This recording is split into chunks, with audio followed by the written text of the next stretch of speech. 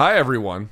Welcome to episode 20 of Morning Kombat Extra Credit. My name is Luke Thomas. I'm the host of this program. As you know, I am merely one half of your hosting duo for regular Morning Kombat. That's me and Brian Campbell every Monday, Wednesday, Friday, 11 a.m. in the East. But we don't get a chance to get to all the fights that we wanted to talk about, so we have a little mini podcast within the podcast. Welcome to Extra Credit. Okay, you guys know what the story is. It's going to be UFC 274, which of course took place over the weekend in Phoenix, Arizona. Let's take a look at the fight card for what we're going to talk about here today. All right, so first, these are not necessarily in order of how they took place on the fight card, but this is how we're going to get to them here today. Randy Brown taking on Khaos Williams. We'll talk about Massaranduba, a.k.a. Francisco Trinaldo, and Danny Roberts. We'll get to Brandon Royval and Matt Schnell. Plus, we will also get to Lupita Godinez and Ariane Carnalosa. And, of course, we're going to talk about Ovince St. Preux and Mauricio Shogun Rua. So thumbs up on the video. Hit subscribe if you are watching on YouTube. If you're listening on the podcast platform,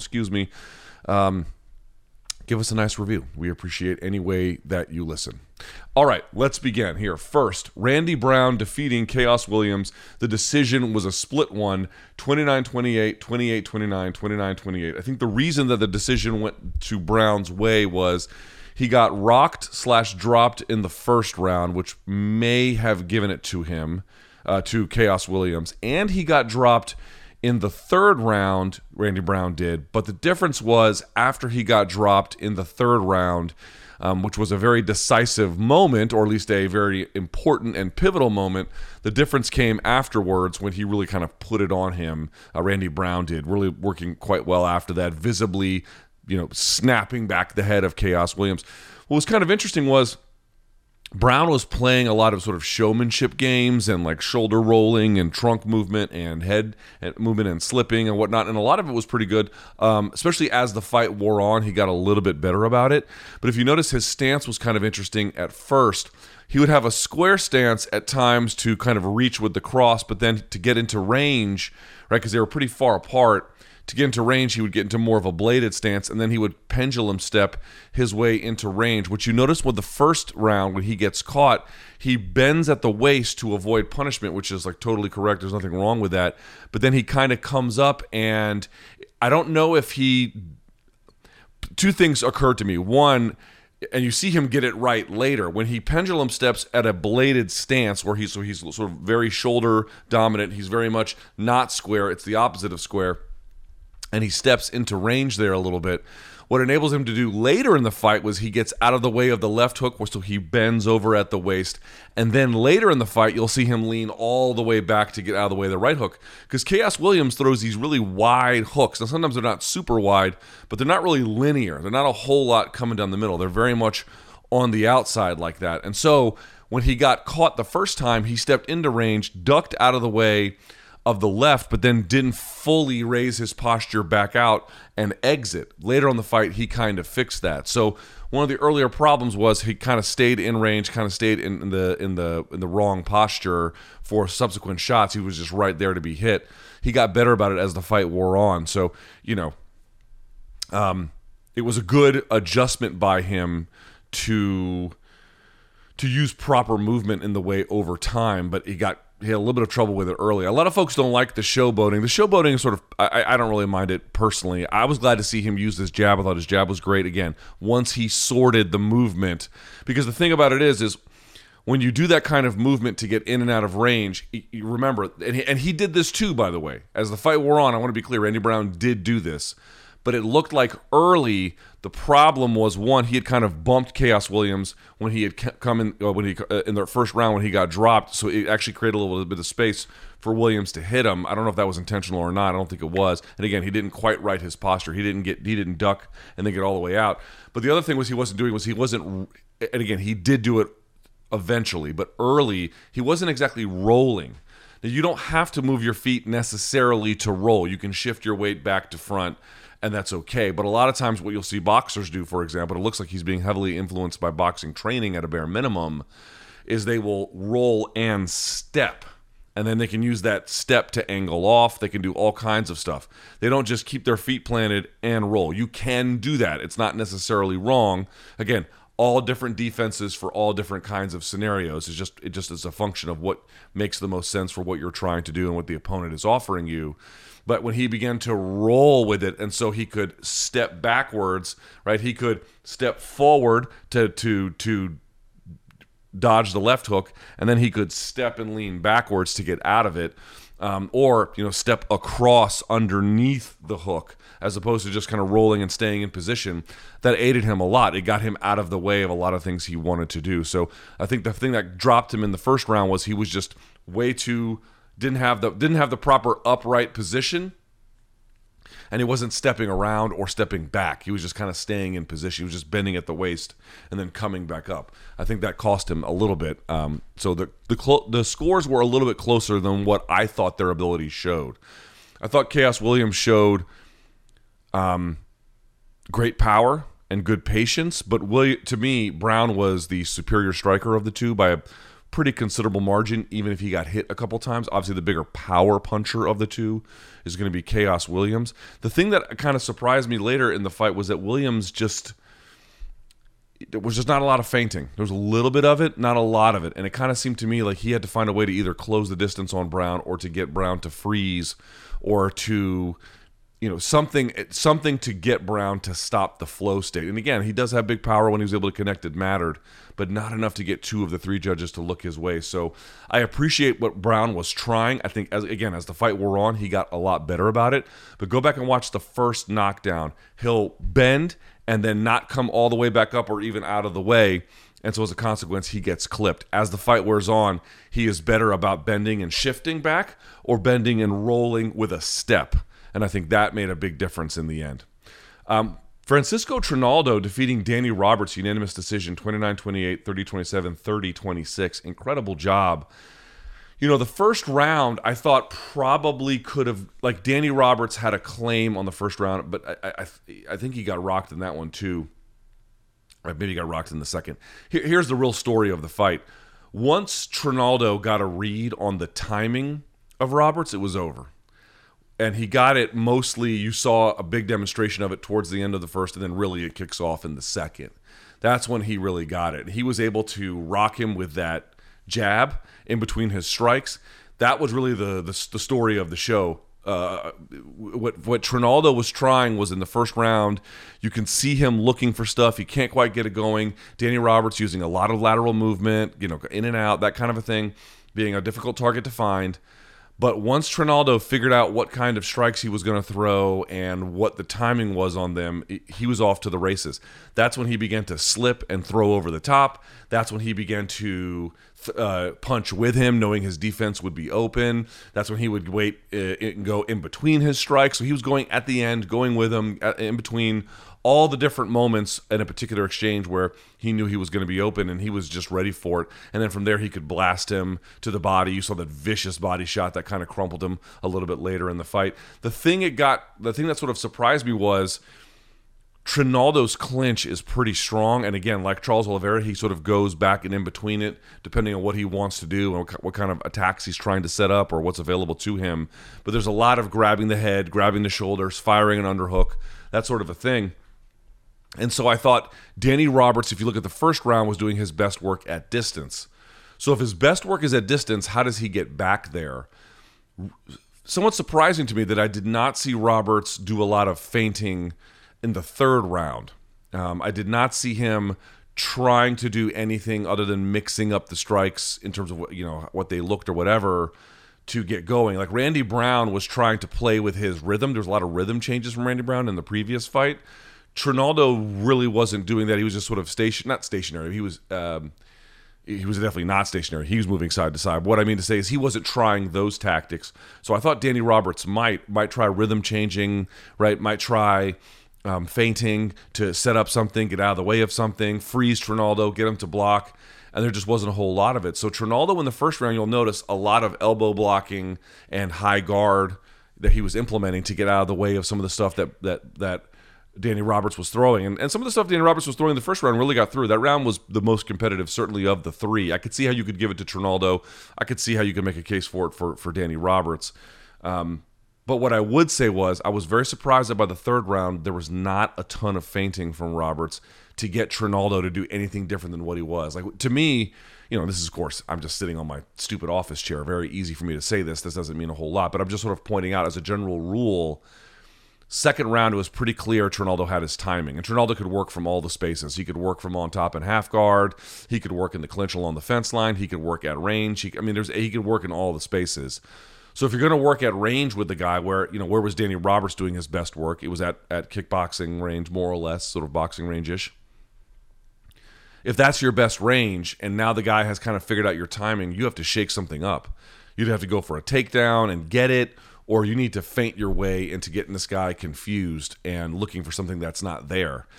And, again, it's very easy for me to sit here and say that that's a thing he should do and he didn't do it and therefore blah, blah, blah.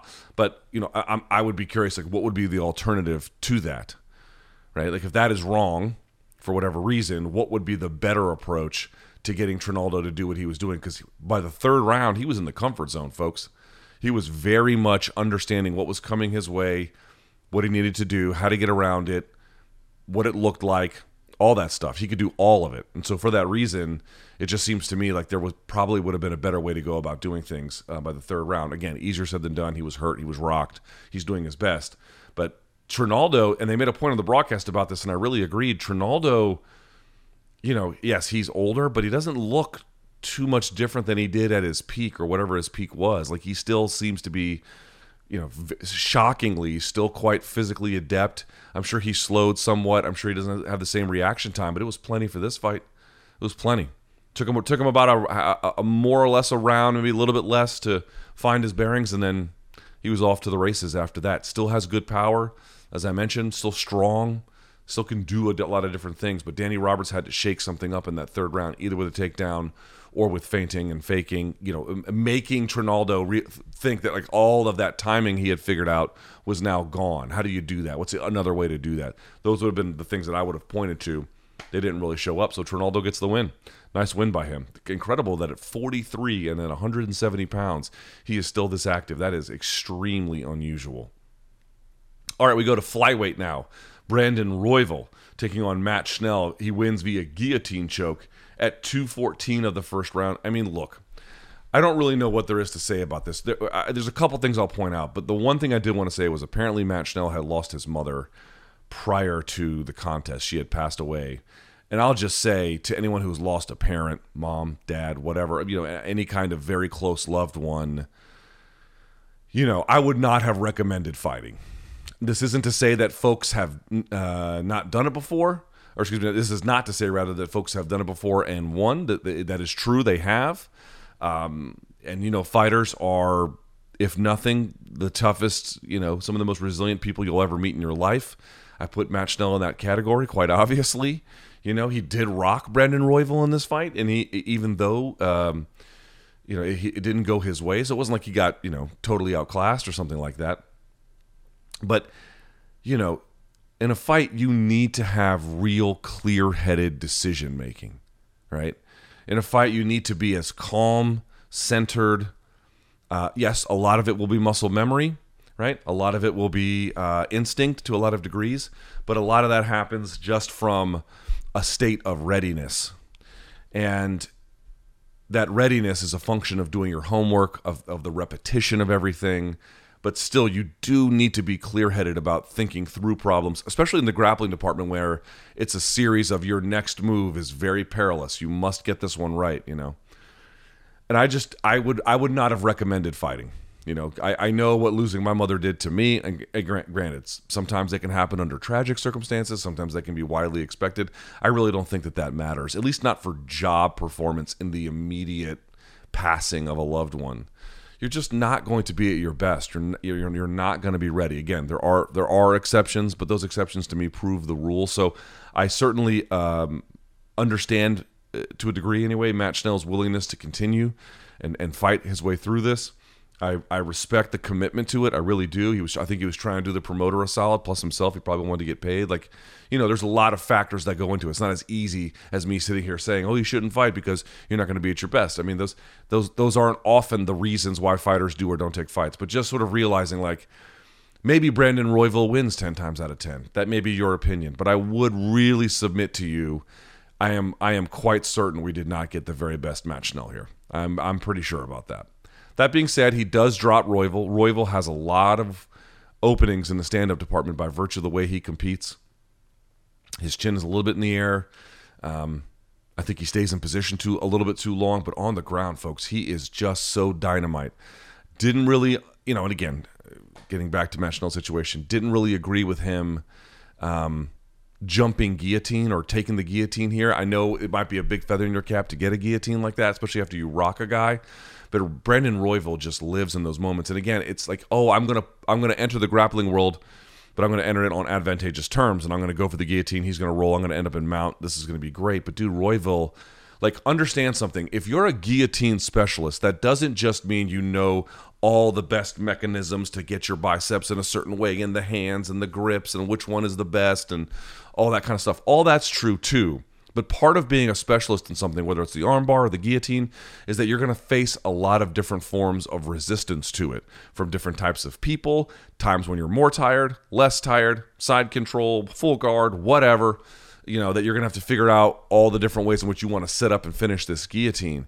People are going to show you a lot of different looks of defense. And so if you decide to make it now a grappling fight by jumping guillotine on a guy or trying to take a guillotine or using the guillotine even to roll to mount, that dude, you better be ironclad with it, because that dude's going to know all the responses to it. Sure enough, he did. He's able to reverse it. Then Matt Schnell turns and dives into it, and then he gets his neck taken. And I want to point out something. It was the right arm of Schnell that did the finishing job. I want you to look at, again, it wasn't an arm in guillotine, but it would work, excuse me, and sometimes in a very similar way.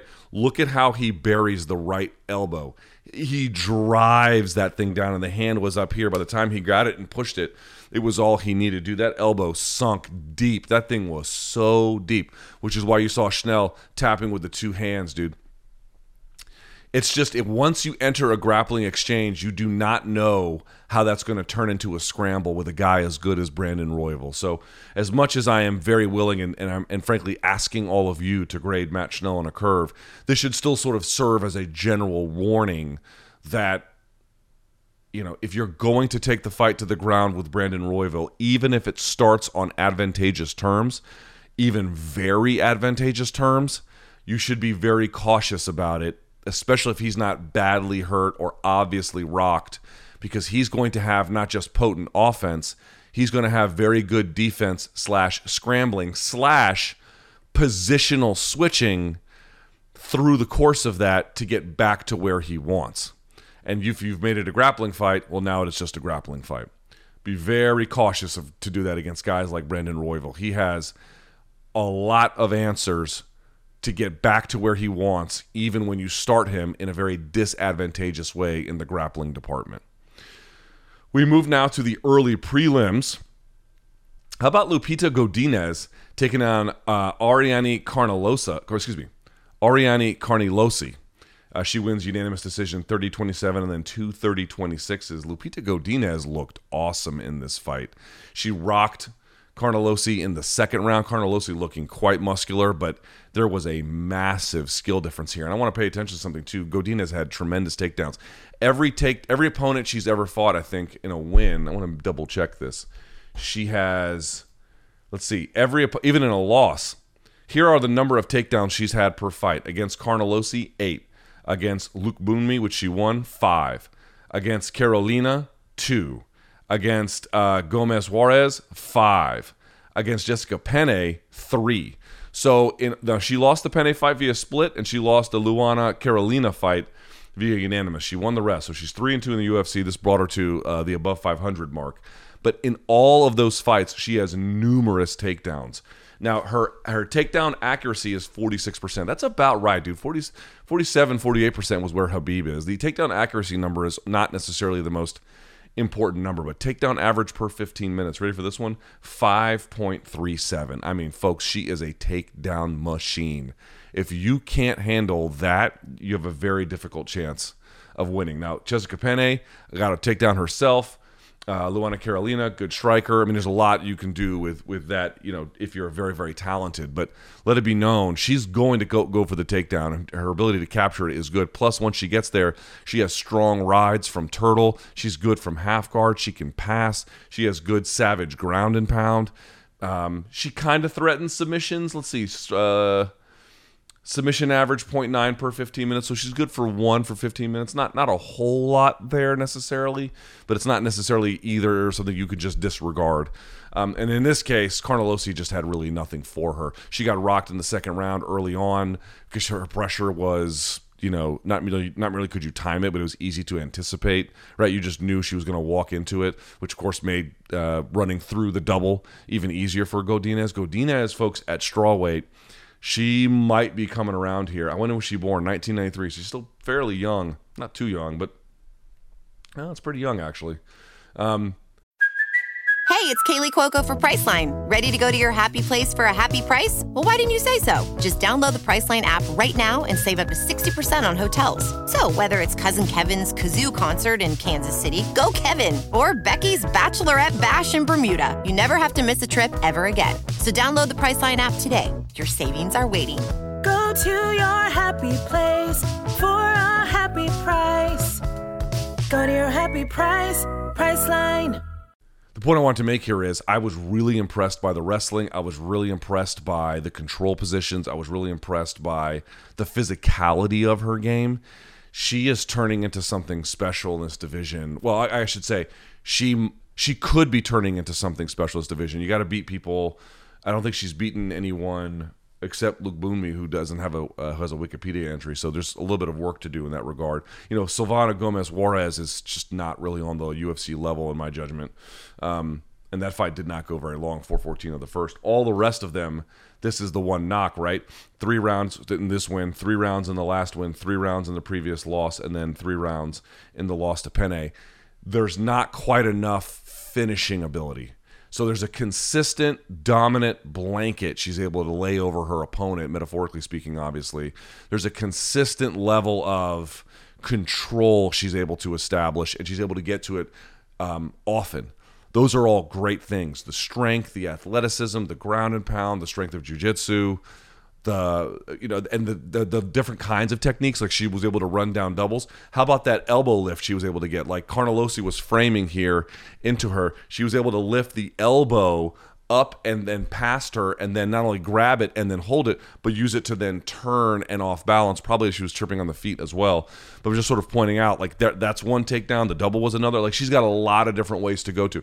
If you give her the underhook, you're in trouble against her, especially along the fence line, where she doesn't need the fence line to get the takedown, but if you give it to her, it's just a complete gift. So dominant takedown threat. But as good as she has looked against better opposition, there is not enough pushing the fight towards the finish or some kind of action that really puts them in trouble. What she does is put them at a metaphorical, anyway, distance. I'm this much better than you, and I'm going to maintain it over the course of this fight. That's important. That's amazing. That's commendable. That's great. That's different, though, than not only am I going to put distance between us, I'm going to put so much distance between us that I'm going to give you problems even staying in this contest. Right? I'm just going to run over you. That, to me, is a little bit missing. So rather than looking for a lot of wrestling rides, I'd be curious to see if she can find it and then use it to break down opposition, start slashing with elbows, maybe move to mount, hold mount, something like that. Some kind of way to really devastate the opponents, because the control is there. The ground and pound is fairly there. Strikes landed per minute, 2.23, a little on the low side, but I've seen worse. But still, you get the idea. That's the kind of thing I'm looking for. So there's a lot to her game that you have to like. Someone from Latin America, obviously it's North America, but someone from Latin America who can wrestle as well as her, especially in the women's division, phenomenal. Great. It's so great. Lupita Godinez is worthy of taken seriously, but definitely still some parts to her game that could be rounded out, yeah? To be clear. All right, and then last but not least, listen, I'm not going to sit here and say horrible things about Ovince St. Preux or Shogun Rua. Ovince St. Preux wins. Split decision, 28-29, 29-28, and then 30-27. I'm not sure I understand 30-27, but Listen, man, Shogun Rua is 40. I'm not even sure he should be fighting, to be honest with you. He's a legend in the sport. Again, I'm going to say it. His run through the 2005 Middleweight Grand Prix is the best run that anyone's ever had in an MMA tournament at any point. He's just a phenomenal fighter, and we are lucky to have been witness to his career. Ovince St. Preux, not on the same level as Shogun Rua in terms of what he has meant. Tried his hand at heavyweight, came back to light heavyweight, did look better, got the win. That's great. But wherever Shogun is ranked, this to me did not look like a guy who's got... I know what UFC said, that Shogun's got a couple of fights, maybe one fight left in his career. They're going to let him have it. I don't have an issue with that at this point. I mean, what's done is done.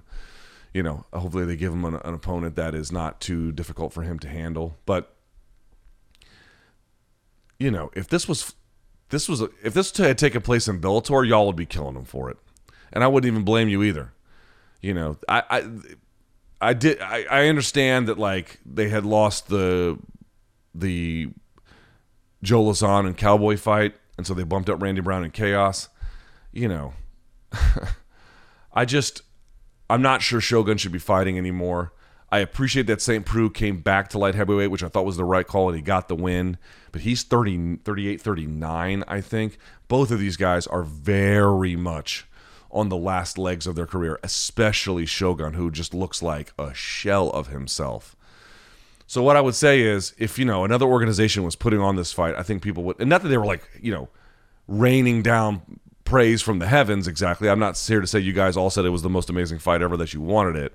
But I thought if this was in Bellator, there would be a lot more criticism of it. And I'm not seeing a whole lot of criticism of it. And I think that there should be. These kind of fights, man, UFC should be past this sort of thing, if you ask me. Not guys, 39 versus 40. We don't have room for that. No, of course. Under the right circumstance, there could be a lot of room for 39 versus 40. It's not that per se. And I realize that if you look at the rankings, let's be clear about the rankings here very quickly. If I look at them at 205 pounds, Shogun, where would he be? Is he even ranked anymore? No, neither of these guys are ranked. Is Ovince St. Preux ranked at heavyweight? No, he's not. So your top 15 at light would be Glover's your champ, obviously. Blachowicz, Prochazka, Rakic, Ankalaev, Smith, Santos, Reyes, Craig, Ozdemir, Hill, Krylov, Walker, Spann, Crute, Jacoby. I mean, again, it's not that guys can't be 39 versus 40. It's not that they have to be ranked. But in this case, they are 39 and 40, which is very old. They are, in the case of Shogun especially, he is very much not looking at all like he once did, has absorbed a metric ton of damage, and they're not ranked. The UFC should not be putting on fights like this anymore. It's my personal opinion. Your mileage may vary. I understand that, but what are you going to do? Also, honorable mention, Tracy Cortez, I thought, had a nice, strong start. Little bit of struggle over the course of that fight, but she got the W. I think she'd been off for a while. This was a solid win for her. A lot more to work on, but a good win just the same. So, listen, I'm happy for all the winners. Congratulations to all of them. The losers, they'll have another day, especially in the case of like Schnell, who really wasn't himself in this one. Chaos Williams, I'm sure, will get a fight that... I don't think his winning days are over by any stretch of the imagination, but there you go. To me, you're the biggest standouts. Brandon Royval's grappling is just unbelievable. Randy Brown really working on his boxing. Francisco Trinaldo hasn't missed a step, and Lupita Godinez, really a dominant grappling force who is making her way through the women's strawweight rankings. All right, so like the video if you would be so kind, subscribe to it. I appreciate it. This has been episode 20 of Morning Kombat Extra Credit. You want to email me, you can, morningkombat@gmail.com to reach the show. That's it for me. Appreciate you guys watching. Until next time, enjoy the fights.